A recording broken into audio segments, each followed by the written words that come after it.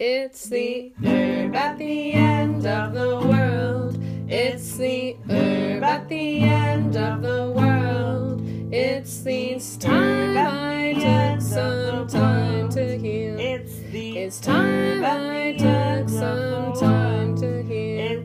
It's time I took some time to heal. And I feel fine, kind of. Hey everyone, Sam Wise here, and today I'm excited to bring you an episode about the energy of maple.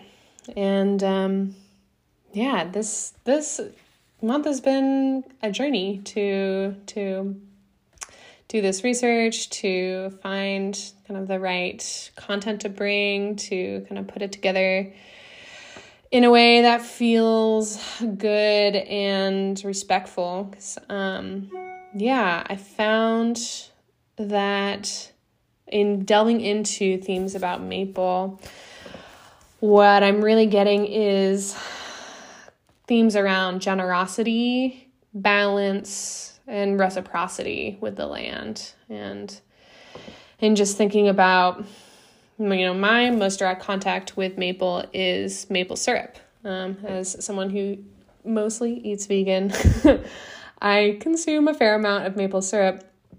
And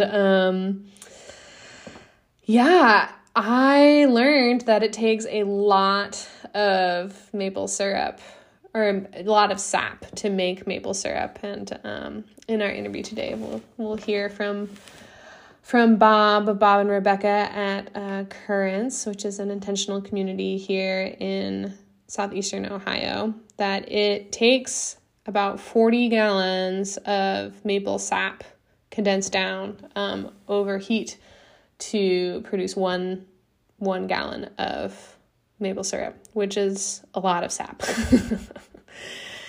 And so it really had me thinking about this tree that I lean on a fair amount to, contact the energy of sweetness. And, what I can do to give back to this plant that is so generous and has, been taken from in a lot of ways. I started researching about maple, and I found a lot of really interesting information about the energetics and the medicinal qualities of it. For example, that the inner bark of maple has been used as a blood tonic, meaning like helping to clean the blood, as a diuretic, meaning to like release fluids that you don't need anymore, an expectorant to get catarrh or mucus, like really stuck mucus, out of the lungs. And the sap has been used as a healing tonic, both, for treating sore eyes, but also just as like a general health tonic by different cultures, particularly in, I was reading about Korean cultures that use it as like a general like vitality tonic, which makes sense because it's tree blood. It's like the energy and the vitality and the aliveness of the tree. But what I really found when I was doing research was a real lack of information, minus this one interesting study that's being done at the University of Rhode Island about the leaves and the bark and the sap may be helpful for regulating blood sugar and reducing inflammation, which is really interesting to think about, again, like bringing in these themes of balance, right? So the tree that brings so much sweetness can also be helpful for helping our bodies regulate that sugar. And in general, I found some really interesting information, but in general, I have always been kind of curious why maple really isn't talked about a whole lot in Western herbalism. It's not really in a lot of the like more like the bigger herbals that people tend to reference a lot. So, and I get curious about that. And something else that I was curious about was I was hoping to chat with someone who is Indigenous about maple, because I am here on this land. And in this region, it is Adena, Hopewell, Shawnee, Osage land. And I was curious to talk to someone who, had more connection and relationship to these trees than I do, and that could speak to them over, trajectories of time and different cultural connections. And what I found when I was asking around was I got a no. And that was really good for me to receive a no, and like an energetic no. No one was like, no, I don't want to talk to you. But I reached out and didn't hear anything kind of back. And so I was like, oh, that's a no. And so for me, that's just a really powerful experience in thinking about this tree that is so giving, that even, the most giving, the most generous of beings gets to have boundaries, and gets to say no. And so I wonder, if the reason why it doesn't feature very largely in Western colonial herbals is maybe this wisdom and this knowledge have been protected over time, but I'm not sure. So that's just sort of my wondering. But in general, it feels good to receive a no and to recognize it and to get to honor that. That feels like it strengthens my relationship with this being and with the plant beings around me too. Because when I receive a yes from a plant, that, that's an honor, and that's so, it's really a blessing to be in connection with plants in that way, and to get to benefit from their medicine.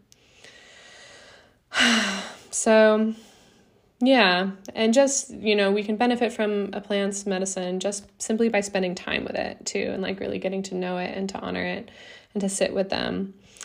And when I was deciding about what plant I wanted to connect with for this month's herb of the month and this month's theme, it really came to me over the new year, where I blessedly got to spend some time with some dear ones. Shout out to Mega and Sage, and Seed, and getting to spend some time in New England over the new year. We got to just, have some sweet time connecting, and we ended up getting to take this walk at night, out near some water, out near this little stream. Well, maybe it was bigger. I don't know. It was dark. But we decided to go for a walk at night. And one of the things that really stood out to me during this walk, well, first of all, was my dear friends let me know that the constellation in the sky that was very prominent and shining at that time, which I had known as Orion, is known in some Jewish mysticism traditions as the midwife, which feels really significant to me because I'm considering going back to school and studying midwifery and studying nursing, to have a bit more, connection to these vital, alive energies of birth and life and death, and kind of have a little bit more training, but also just more of a platform to be, close to those energies to help facilitate the people and the times of being in between. I feel called to do that. And so it was really special for me to realize that this, constellation I had always known as Orion, which in the mythology is kind of a dick. He Orion, the great hunter, his lore is he is such a great hunter, and he wants to brag about it, that he says, I'm the best hunter. In fact, I'm so much of a better hunter than Artemis over here that I'm going to prove it by killing every living thing. Every living being, I'm going to kill it because I'm the best hunter in the world. And so Artemis and a bunch of the other deities are like, no, you're not. And so they create a giant scorpion to stop Orion from doing this. And that scorpion is the scorpion of Scorpio in one telling. in the Greek pantheon and Roman-ish, those kind of get mixed together, but in that line of stories. And so that, who wants to be that guy? But I really appreciate knowing this frame of like, and it makes sense, like that constellation, which I'll now refer to as the midwife, doesn't have a sword of stars of those 3 stars. That's a bundle of herbs. And the position of where that constellation is situated, on the path of the Milky Way is kind of next to this like open dark space in the Milky Way, which is, some people talk about and some cultures talk about as like a void or a womb, that where like, beings and new ideas and creativity are born out of. And that midwife helps things pass through that channel. So, with that energy in mind, we were walking and we came upon this beautiful giant mother maple in this field. And at the foot of this maple was this like beautiful round little, it almost seemed like a basin, like it was just this little pool of water there. And we took turns, just being with this tree, like hugging this tree, just kind of being in connection with it. And there was something really beautiful and powerful about this being, both in its largeness, but also in the energy of like protection. And like, there's something very magical about being in connection with this tree. And it was that moment where I was like, the next herb of the month is maple.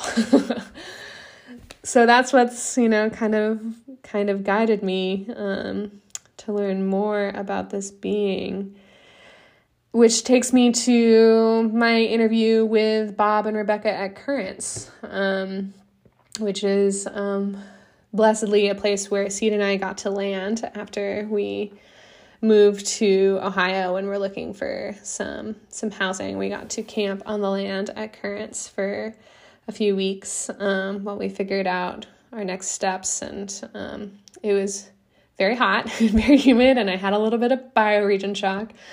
And like the generosity of the people there was really, really special. And I think Seed and I both are very eternally grateful for the ways in which folks showed up for us and allowed us to be present and allowed us to give back in the ways that we could. And we're excited to be building, friendships with people on this intentional community, which I am very impressed that it is a community that has, had its ups and downs, and it has been going strong for 41 years. And Bob, who we'll hear from, is one of the founding members of Currents. And that's saying something. That's a lot of time and energy, love and attention that's gone, that he has put into this community. And Rebecca joined about 11 years ago as a retired librarian. And they're both such wonderful spirits, and I really enjoyed getting to talk to them about the process of making maple syrup, which there's a small grove of maple trees on the land where Currents is, and it is a process that they do more for the community building than producing maple syrup, and it's a blessing that they get to do that, and they get to share that maple syrup with the community. And something that they say in the interview that I was really touched by is that it's more about that process of connection and community building than it is about the product that they make, which I really resonate with. But yeah, I just kind of want to describe the scene that I'm about to introduce here, because we kind of just jump into the party, and it's kind of a party vibe. There's people chatting, there's people hanging out, and we're collecting buckets of sap that have been hanging on spiles or little taps onto the tree. And these buckets are filled with varying amounts of this clear, kind of liquidy sap that is really refreshing tasting. It's very light like slightly sweet, but it's I get the sense of like invigoration when I tasted it. And we're putting these, we're straining the liquid from the trees to catch all the little buggies that may have found their way in to be like, sap. And then we're putting that strained sap into a big metal pan that is over a fire that's kind of enclosed over this like giant stove in the woods. And like, in my opinion, we're pretty deep in the woods. We had to hike like, I don't know, 20 minutes, half an hour to get out to this spot in the sugar bush, they say. And then the stove, it encloses that fire in the bottom. It has that big metal pan that the sap evaporates out of. And then it's covered, so no more things, accidentally fall into it. It has this like big kind of stovepipe releasing some of the smoke. And then what it, kind of looks like in the beginning while the fire is getting going is this like beautiful, very like, to me, very wizardly, like billowing smoke that kind of comes up around this pan, and you kind of stir it and you're like waiting for it to condense down. And so, yeah, people come, they help collect firewood to stoke the fire, they help collect the sap, and they wait while it boils down, keeping an eye on the fire, so making sure that things are safe. And so that's kind of where we are in the scene when I get to ask Bob and Rebecca, who have been doing this for some years, about the process, of making maple syrup. And I just was noticing while I was recording this video, as it, went from the afternoon into darkness while we were waiting a little bit for the sap to boil down, that shining through the trees, in full view, was the midwife. That constellation shining so brightly above us, feeling some of her blessings, their blessings over the scene. So it felt very beautiful and kind of full circle-y. So with that, I want to give my big gratitude to Currents, everyone there, the 8 households who are there and tend to the land, to Bob and Rebecca, to Joe, who is also there helping us get oriented, and to everyone who welcomed us into this really special moment. So with that, here's the interview.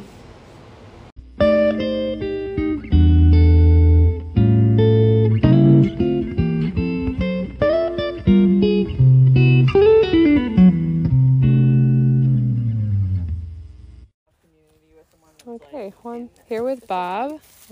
Hi, Bob.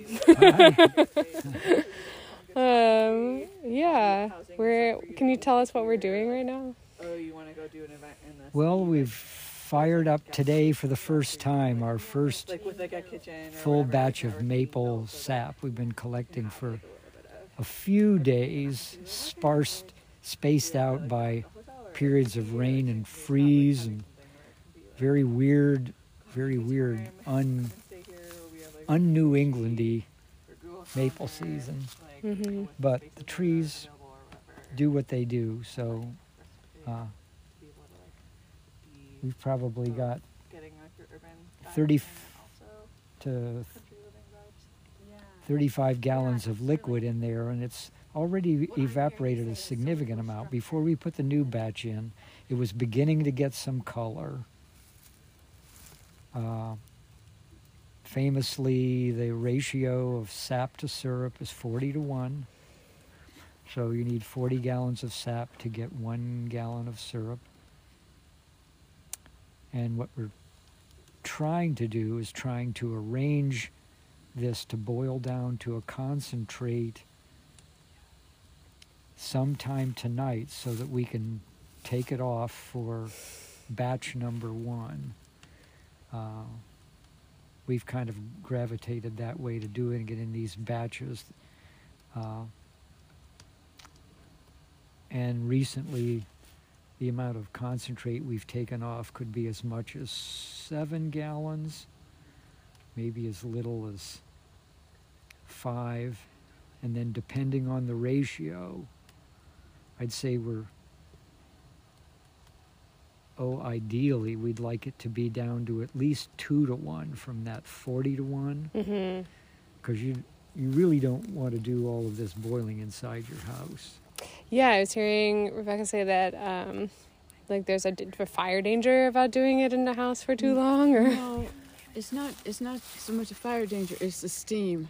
the The amount of steam is damaging to things like wallpaper, woodwork, Oh my paint. gosh, yeah. Yeah. Because you could steam the wallpaper And- right off your walls. And it would be very expensive to do it on a gas or electric stove, too. Oh, The yeah. amount of cooking you have to do. Yeah, totally. That makes sense.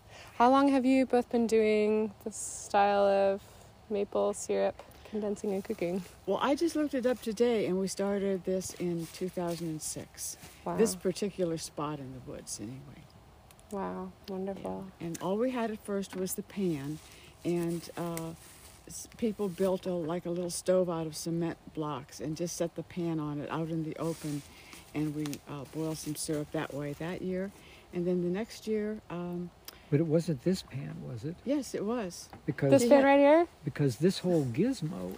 No, but we had the pan first, and then the entire stove came the next year. We were borrowing just the pan Yeah, we were. from And from the Far Valley Farm. right. And then Eddie traded maple syrup for the Right. entire stove, and they hauled it over here. There's a long story about it, and about how it rolled off the tractor, and it was crazy. It was a crazy story about how they got it here. And when it landed here, it wasn't going any farther, so this is where it sat. Weighs about 500 pounds. Yeah. Was built by some old timer that Will DeWeese got it from his widow Right.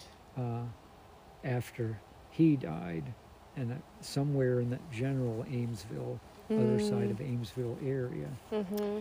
So ever since then, we've been learning how to do this. Right. And every year you learn something new. We were Yeah. doing some mapling before then, but more like on a house-by-house basis. Just a few trees.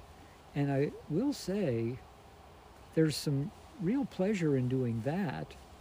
Rebecca and I have 2 big old maple trees that I just call indicator trees. But we've already probably boiled down maybe 4 gallons of sap. And yes, and we got about 3/4 of a pint of syrup so far. In- We just put it on our wood stove. Mm-hmm. Yeah, And and let it the wood happens stove go. so slowly because we boil water on our wood stove anyway to humidify the house. And so that little bit was actually no work at all, and we don't even can it or jar it, but we've started eating it now. Do you notice a difference between like the maple syrup that you make at home, like on the wood stove, and what you buy in the store? I have no idea what it's like, the real maple syrup you buy in the store, because I've never really had anything but the homemade. What a blessing. They have evaporators generally powered by something like gas. I You mean think. the commercial people? Commercial ones where they can, in some sense, put sap in to this big machinery and have syrup come out the other end Wow, yeah. rather than But this process will, every batch is going to taste different, and this one will probably be a kind of smoky tasting batch because there's a lot of smoke around it. And I really like that. I really like the maple syrup that's really dark and mapley and has a little bit of a smoky flavor. Me too. It's great. Yeah. traditionally the first run, and this would have to count as our first run, just in terms of the season. That first run is very light, and light in flavor and light in color. To And some that's- degree, the later ones seem to have more character. Oh, absolutely. And the first run, when it's light and it doesn't have a lot of, it's mostly sweet, that's what's called grade A syrup. And that gets the highest price. And I don't understand it because I think the later syrup is so much better. Same. But there is something really unusual about this first run, What's that? which is that last night, Rebecca says no. That's okay. Go ahead. Go ahead. Say it. Say it what they did. well, Joe and their friends had hot dogs out here, and so they, all you need to do is warm up a hot dog. It's already cooked, and they got warmed up in the boiling sap bath.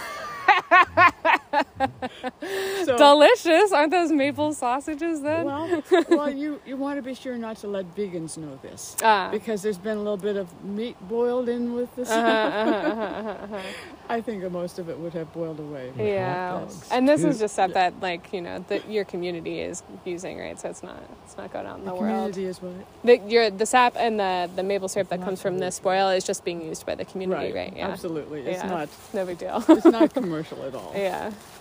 Well, I loved hearing you say that every year you learn something different. I'm curious if there's something you learned this year, or any other or any lessons that kind of stand out in your mind as really interesting learnings from doing this process.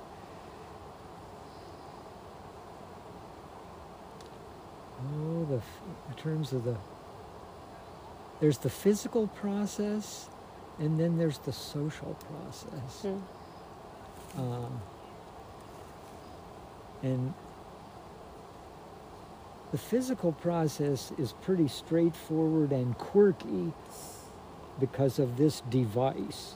And so I've been trying to teach the younger folks.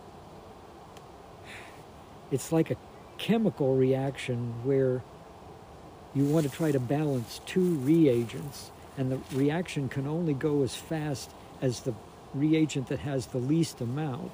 That'll be the limiting factor. And so sometimes we're limited by the amount of sap we have, and we've got to ease off the heat pedal.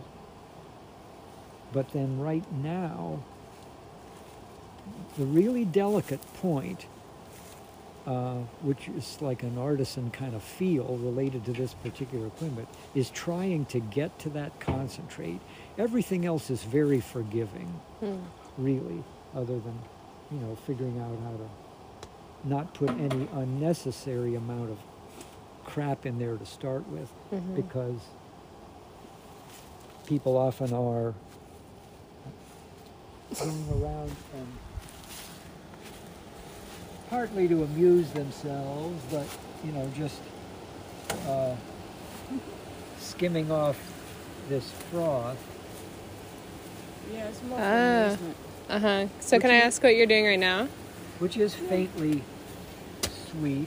I don't know whether this is just kind of an anal thing or how necessary it is, but it seems to be asking to have this. We're just starting to get a good boil on. And as the first boil gets going, it starts making these bubbles and froth. Kind of looks foamy. Which is, foam. Which then you scrape off. I've heard of that with people making bone broths, as the boil gets going, that they scrape off the foam, and that's about taking out impurities. And I've never done that, but I understand that's a part of a lot of different medicine traditions. So I think your intuition makes a lot of sense.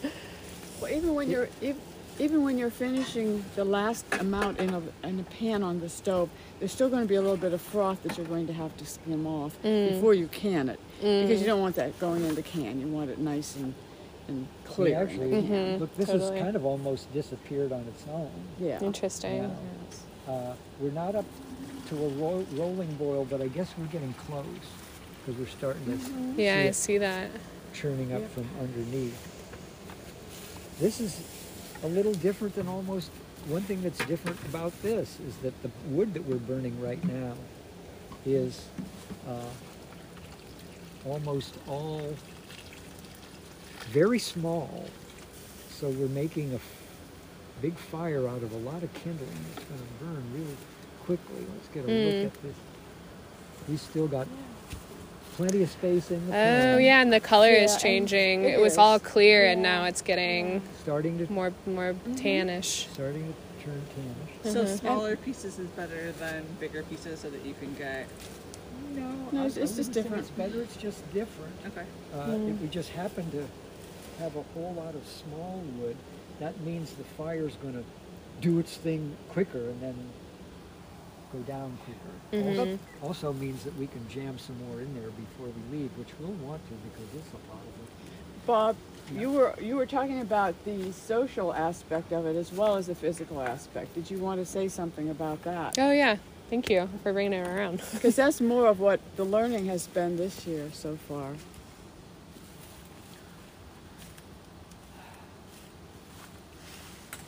Well, for one thing, you've got kind of at least you've got different people have different attitudes towards it. Normally, I mean, the old timers have not been into suffering, and so it's the time of the year when you've been cabin fever, and I really want to get out in the woods, do the last bit of bringing firewood in to top up people's stoves and stuff. So I like to integrate it with that. And I'm excited for the product that we get. But I'm not attached to the production angle. Mm-hmm. You know, we could tap more trees. They would be farther and farther away from the boiler here. Mm-hmm. And so that to me means, yes, we could produce more, but the elegance and efficiency, you know, we wouldn't get as much more syrup for the corresponding amount of labor, and it is super labor intensive. Mm-hmm. Well, you can say it's labor intensive to work out at the gym too. So you just better enjoy it. You should enjoy it, and also like we've said, we started this as just a fun thing to do at the end of winter. It's a community building thing. It's just a chance for us all to get out again after a long winter. And so that to us has seemed like COVID winter for heaven's oh yeah, sake. Yeah. and that has just seemed like the most important thing. And it's different this year because we have all you new people coming in and wanting to be part of it too. So that gives it more excitement. We've had a couple of years where it was just a few of us old timers doing this, and we got really bored really fast. Well, I love hearing about what you love about it and like how you experience it. And it sounds like there's a real balance between like the labor and the artistry of making the syrup, and also like the ritual of getting, ending winter, like kind of pairing the gathering of wood with the making of the maple syrup so that it's like beautifully, elegantly efficient, but also kind of this like, this balance of labor and social and like honoring the season. Honoring the season, and as I said, a community building thing. That just seems like the most important thing for us. Yeah, that's beautiful. One thing I've realized about it I'm a kind of person who works by the hour when I get paid, whatever it is, making firewood or making cabinets or something like that. And you don't want to know. Tell him, Bob. Tell him. You don't want to know the amount of hours that goes into this for the amount of production you get. I mean, it's still probably, if you gave yourself some, it'll be cheaper than us going and buying it. And it's such a luxury. It's such a luxury item. And Beck might say something about the brunches is where yeah, the community building keeps going with the brunches and all the breakfasts afterwards. We use a lot of the syrup for our community brunches. Pancakes. Yum. Pancakes on Sunday morning. Yeah, that's so beautiful to hear you say that it's really about the community building and that, that the labor, there's so much labor that it really like can't and shouldn't be like monetized. No, it's not. It's not. Yeah. It isn't that we need it, but what we need is to be together and to do this together. Yeah. And to have the communion out here in the woods in nature. The trees this time of year are just awesome. You can see that things haven't gotten green yet, but they're about to pop. Yes, I was thinking that today. We went for a Yeah. hike this morning, and I feel this real like You do. upsurge of energy. You Like do. the bare branches are kind of Yeah. sparking at the ends, kind of pulling up energy, getting ready to Exactly. pop. I feel that as Exactly. well. Yeah. They just seem like they're alive at the very beginning of their aliveness in this season right now. Yeah, that's so beautiful. And that's such a blessing to be able to notice that like in community together and to Yeah. like, come back, especially after a long COVID-y winter. Oh, yeah. Yeah. We Yeah. don't really need more sugar in our lives. But I think we could always use more sweetness. Yeah, more sweetness. You know, I've been researching some of the stories about maple and sugar maple in particular, and I'm very curious to learn more about indigenous stories about the sugar maple. And there's this theme that I'm noticing of sweetness and nourishment and community building and gifts that take work. And to me, that really resonates with what you're talking about with community building and sweetness. It's like, it's so beautiful to take in sweetness, the sweetness of connection, the sweetness of like, you know, of the food or whatever, but it also takes so much tending and takes so much work and takes so much presence. But that, you know, that work can be sweet. So again, that theme of balance is coming up a lot when I think about this tree. Yeah. And you talk about the way the Native Americans made syrup and sugar.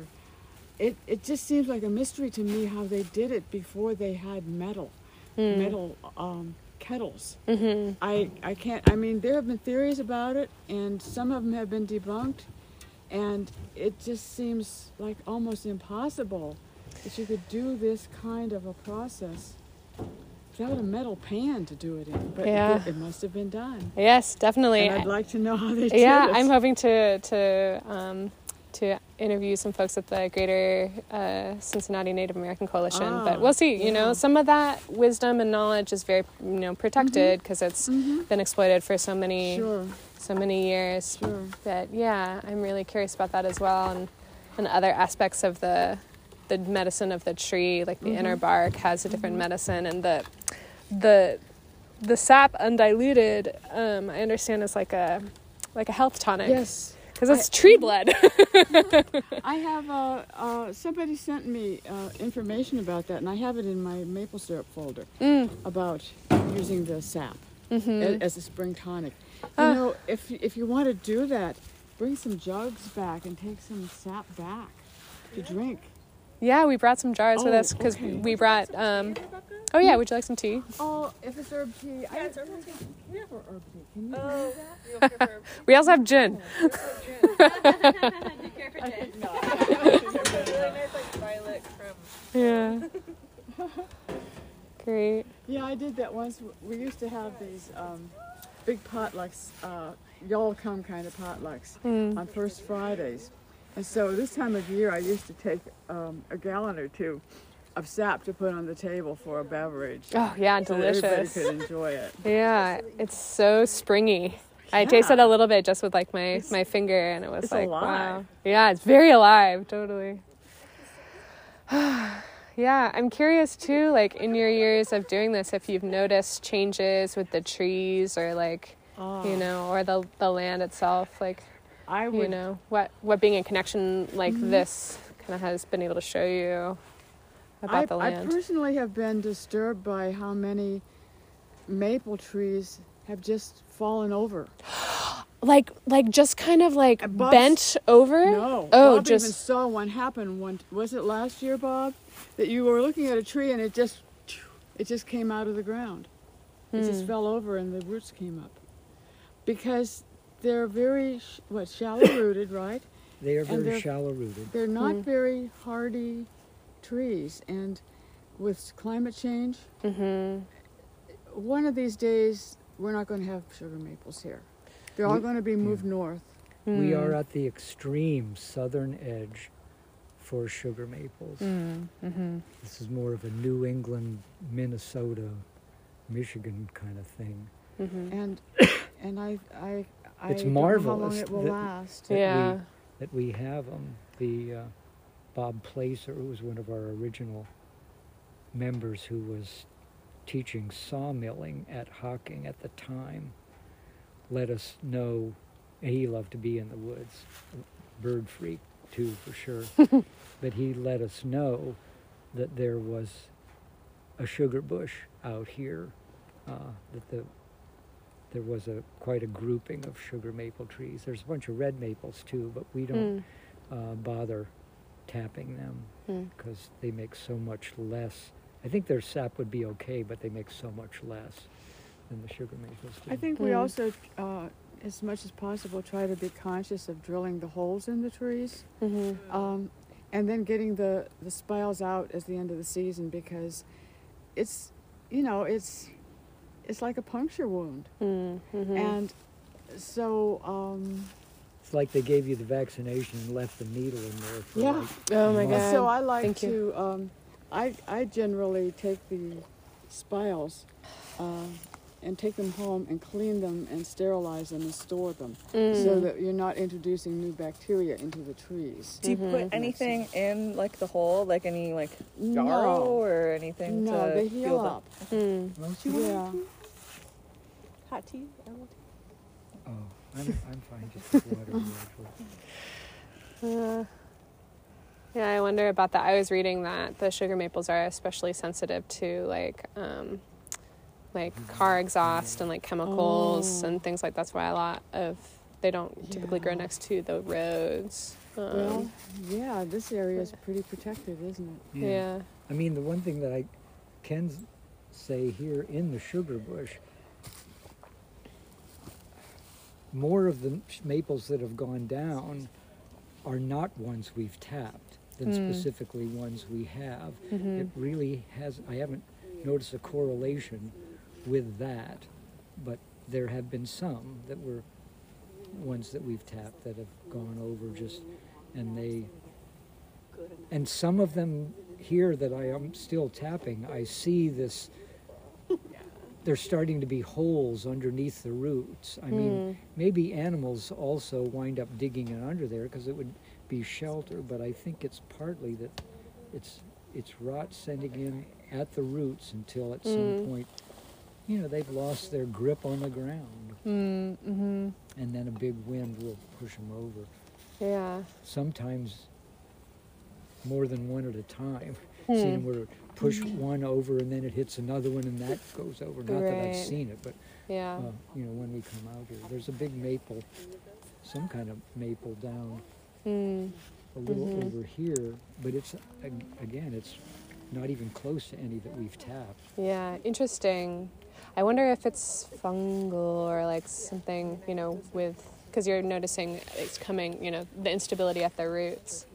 Because something that I, in my research, came across is like in herbalism and the flower essence of the maple flowers carry significance, and the significance is like being held in balance between the earth and the sky, like for people who feel kind of out of place, to help them kind of feel centered in that. And that's interesting that you're noticing like an ungroundedness in the trees over time. I'm curious too, is, because the trees are so generous in the giving of their like lifeblood and giving of their sap and their syrup. Are there ways that you tend to them or like give offerings or give back to them in a way that feels good? Actually, I was going to bring some cornmeal back here. I didn't get out here when we were first starting to tap them, and I was going to put a little cornmeal at each one. But I didn't do that. And I think we could still do that when you go and collect. Just take a little cornmeal. Yeah. A few years ago, when some of the children were smaller, and they were doing some craft things once a week along with knitting, they cut out little pink and white and red hearts for Valentine's, and then distributed them to each tree that had a tap. They gave the trees the hearts. Oh my God, so sweet. I figured, it's paper. It's going to disintegrate them. Yeah. That's so lovely. Yeah, many different kinds of offerings. I really like song as an offering too. I wish I knew some maple condensing songs. I don't know any maple songs, but I did write a poem about this process. Do you know it? Not offhand. Oh. But it's about the wild geese coming north and about about how they know their way, and we're a little band of people trying to find our way. Oh, that's so We need sweet. to hear it, Yeah. Rebecca. Yeah. I'll send it. I can yeah. send it. Yeah, I'd love to hear if it feels okay. I'd love to yeah. include it in the text of the episode if you're willing to share It's it. had a couple of incarnations. Mm, I'll try to find the one I like the best. yeah. Thank you for sharing that. Yeah. Well, any other pieces of like wisdom or learnings about this process or being in relationship with these trees that feels like it wants to come forward? It's not something that, it's kind of interesting that you're willing to talk about the relationship with the trees, Mhm. because mostly I've experienced that we just come out here and just do it, and we don't talk about that part of it, but Mm. it's a very important part to me, and I think it is to everybody. We Mhm. just don't talk about it. Yeah. Well, I know a song that is not a maple song, but it's a good offering song that I can offer to the trees, and maybe Seed will join me in it. Okay. Are you down for that? What song? It's, the river is flowing, growing and growing. The river is flowing down to the sea. Mother, carry me, your child I will always be. Mother, carry me down to the sea. The river is flowing, growing and growing. The river is flowing down to the sea. Mother, carry me, your child I will always be. Mother, carry me down to the sea. The maple sap is flowing. Yes. Flowing and flowing. Maple sap is flowing down to the... From the tree. Yeah, or up from the ground. I was thinking when you were singing it, there's a river underneath our feet. Yes. There's a river of water and minerals, and it's coming up through the trees. Yeah. Whoa. Oh, and now we're seeing this shoot of flame coming out of the top of the chimney pipe, which is not something we've seen yet today. I like seeing that. It reminds me of being a kid and our chimney catching on fire. Oh, wow. Yeah, it was. We all had to run out of the house and we stand there looking at the house and Okay. That just kind of indicates that our fire got really hot, and so some of this creosote that had built up on there caught fire. Oh, is that what it is? We didn't clean this chimney Yeah, this that- year. That's Okay. that's in lieu of chimney sweeping. Yeah, it's just burn it out. That's what we do with chimney Oh, sweeping. nice. Yeah. That is to prevent. wonderful. Oh, yeah. Lovely. I like the Interesting. lighting. Yeah, from So the fire. visible here Yeah. because we're in the dark. Setting in Huh? the back. Yeah. This is pretty that's a rare good for one. me to be I out was like, oh my here God, in the dark. Yeah.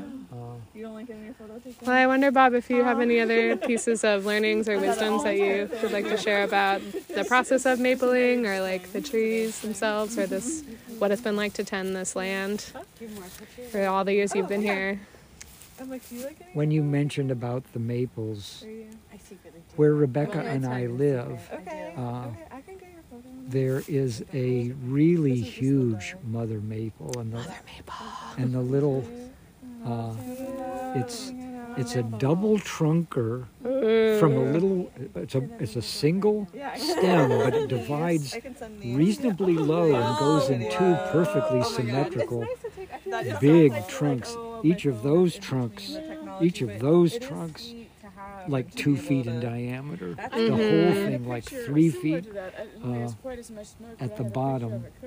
One time, and I printed it up in little squares. I don't know what Keith and Becky did when they lived in the house, Oh, sweet. That's beautiful. but saw one of those we- down Did in you? Was it Canyon. still there? I've Yeah, never I tapped it, saw and I one. won't tap it. Yeah. And it's right by a little side path of ours, and I some percentage of the time I go by there, I just stop and put a hand on this tree that fills the little valley with maple saplings by the hundreds. There are some other non-maple trees in that little cove, but it basically is reserving between its shade, and of course maples are the ultimate shade gleaners. They are true shade trees, and so they, in a real maple woods, there's hardly any wasted sun energy getting to the ground. So it makes a nice clean understory in that ways, but it's vain and selfish of me, but I have tried to make a deal with this tree to not die before I do. Please. I don't think that's very inner selfish at all. It feels like you have a real relationship with this mother maple, and I get that energy from maple too, like a very generous, like, mother energy, especially the really big ones. And so I love that you have this, like, respectful, honoring relationship with this tree, and that you're honoring its life and asking also for its protection to help honor your life. And so everyone hopefully will have lots of longevity. Oh, sure. But it would be I can't by any. I couldn't remotely get my arms around it, but I will lay my hand on it from time to time. Yeah. right now Yeah.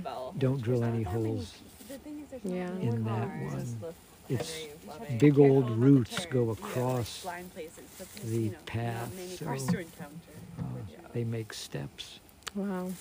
But it seems very healthy, and it has. I mean, I do very much identify it as a female tree. In comparison, it has a sort of consort, very much closer to Rebecca's house, which is a red oak tree of about the same girth. But it's a bit leaning, fortunately not toward Rebecca's house.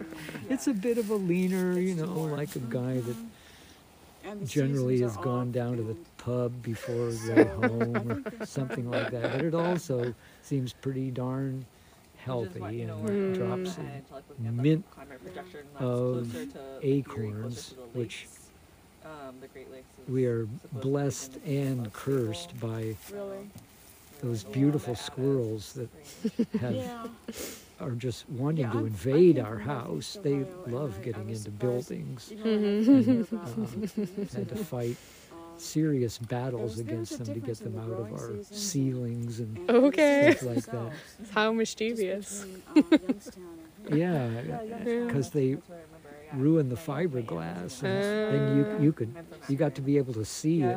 This was right above where our wood stove is, and there's a big round area where all the snow is melted, and all the rest of the wood, but kind of like a big blotch. We could really tell right where they were before we even tracked them down and began to see them and found their entrance. And Oh stuff my like gosh. that. Not surprisingly by the chimney. That makes sense. But they're also so elegant, so utterly elegant. Well, thank you, Bob. I'm gonna stop recording now, and if something else comes up that's like feeling exciting to record, we can start again. But I'm gonna pause it for now. Are you gonna load the fire again, Bob? And that's it for today's interview. Big thank yous to Bob and Rebecca and everyone at Currents. We really appreciate getting to know everyone and getting to build friendships with y'all. And thank you to Seed, who was also there asking great questions. And I really am grateful to sit with the sweetness and the grief of this episode, and just thinking about how the climate is changing, and there's a lot in this time and in times previous that call for grieving. And I wonder too if that could be another offering to the maple in this land, of finding ways to really honor that grief and sit with that grief and really let it touch us, so that we can orient to the new possibilities that can only come from being with grief deeply.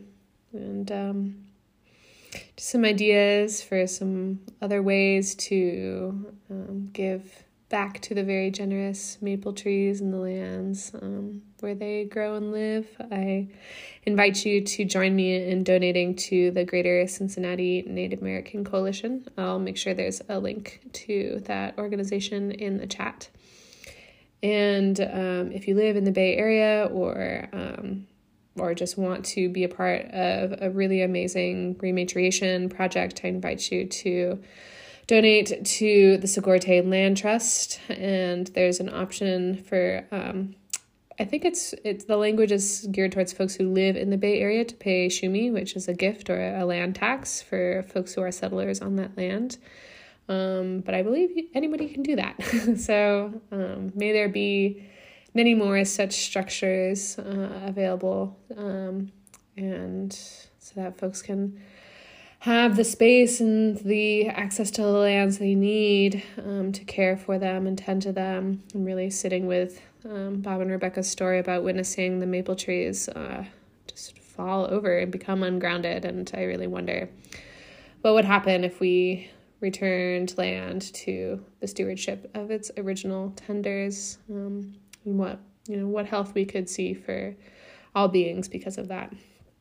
So just want to acknowledge too that I have so much learning to do and unlearning to do, and I am always, moving towards that, and ask your forgiveness if I have made any, mistakes or misnaming in this episode.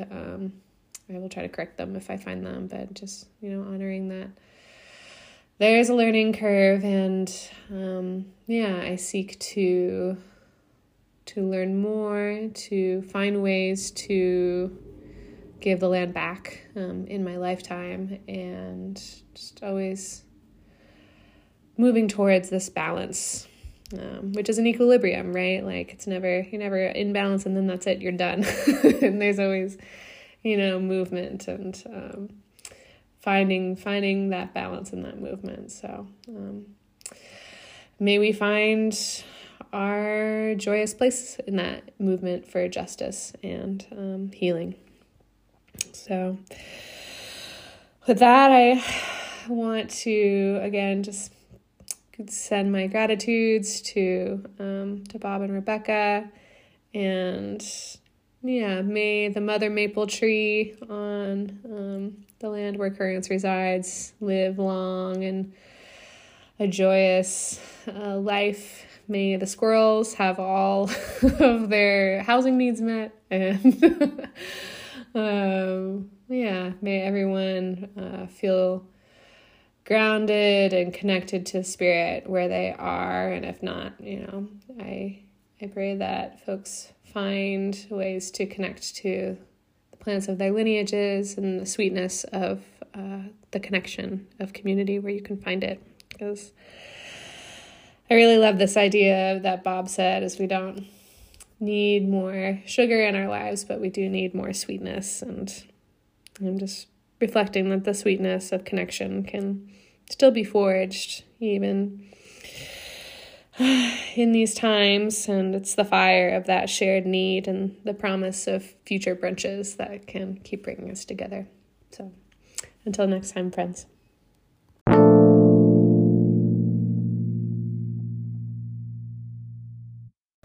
You've been listening to The Herb at the End of the World, a podcast created by me, Samwise Raridan, community herbalist, teacher, and organizer of the Self-Heal Herbs Mobile Free Clinic. All my offerings are freely offered and community supported. It's important to me that all my work in the free clinic and all the content I create through the podcast will always be offered without a cost barrier. If you feel nourished and inspired by these projects and want to support more people getting connected to healing and learning, please consider being a supporter on Patreon by searching for Samwise Raritan Community Herbalist. Any level you can give at is immensely appreciated, as it supports me in being able to live my most joyous and authentic gift to this world. I am so grateful and so in awe of the patrons who are prioritizing imagining a new and vibrant way to care for each other in this life. If you can't give money energy in this wild time, totally understand. And another big way you can help out the podcast is to give us a 5-star rating review on Apple Podcasts or other places you download your audio. That makes a really big difference in letting more people know about these projects.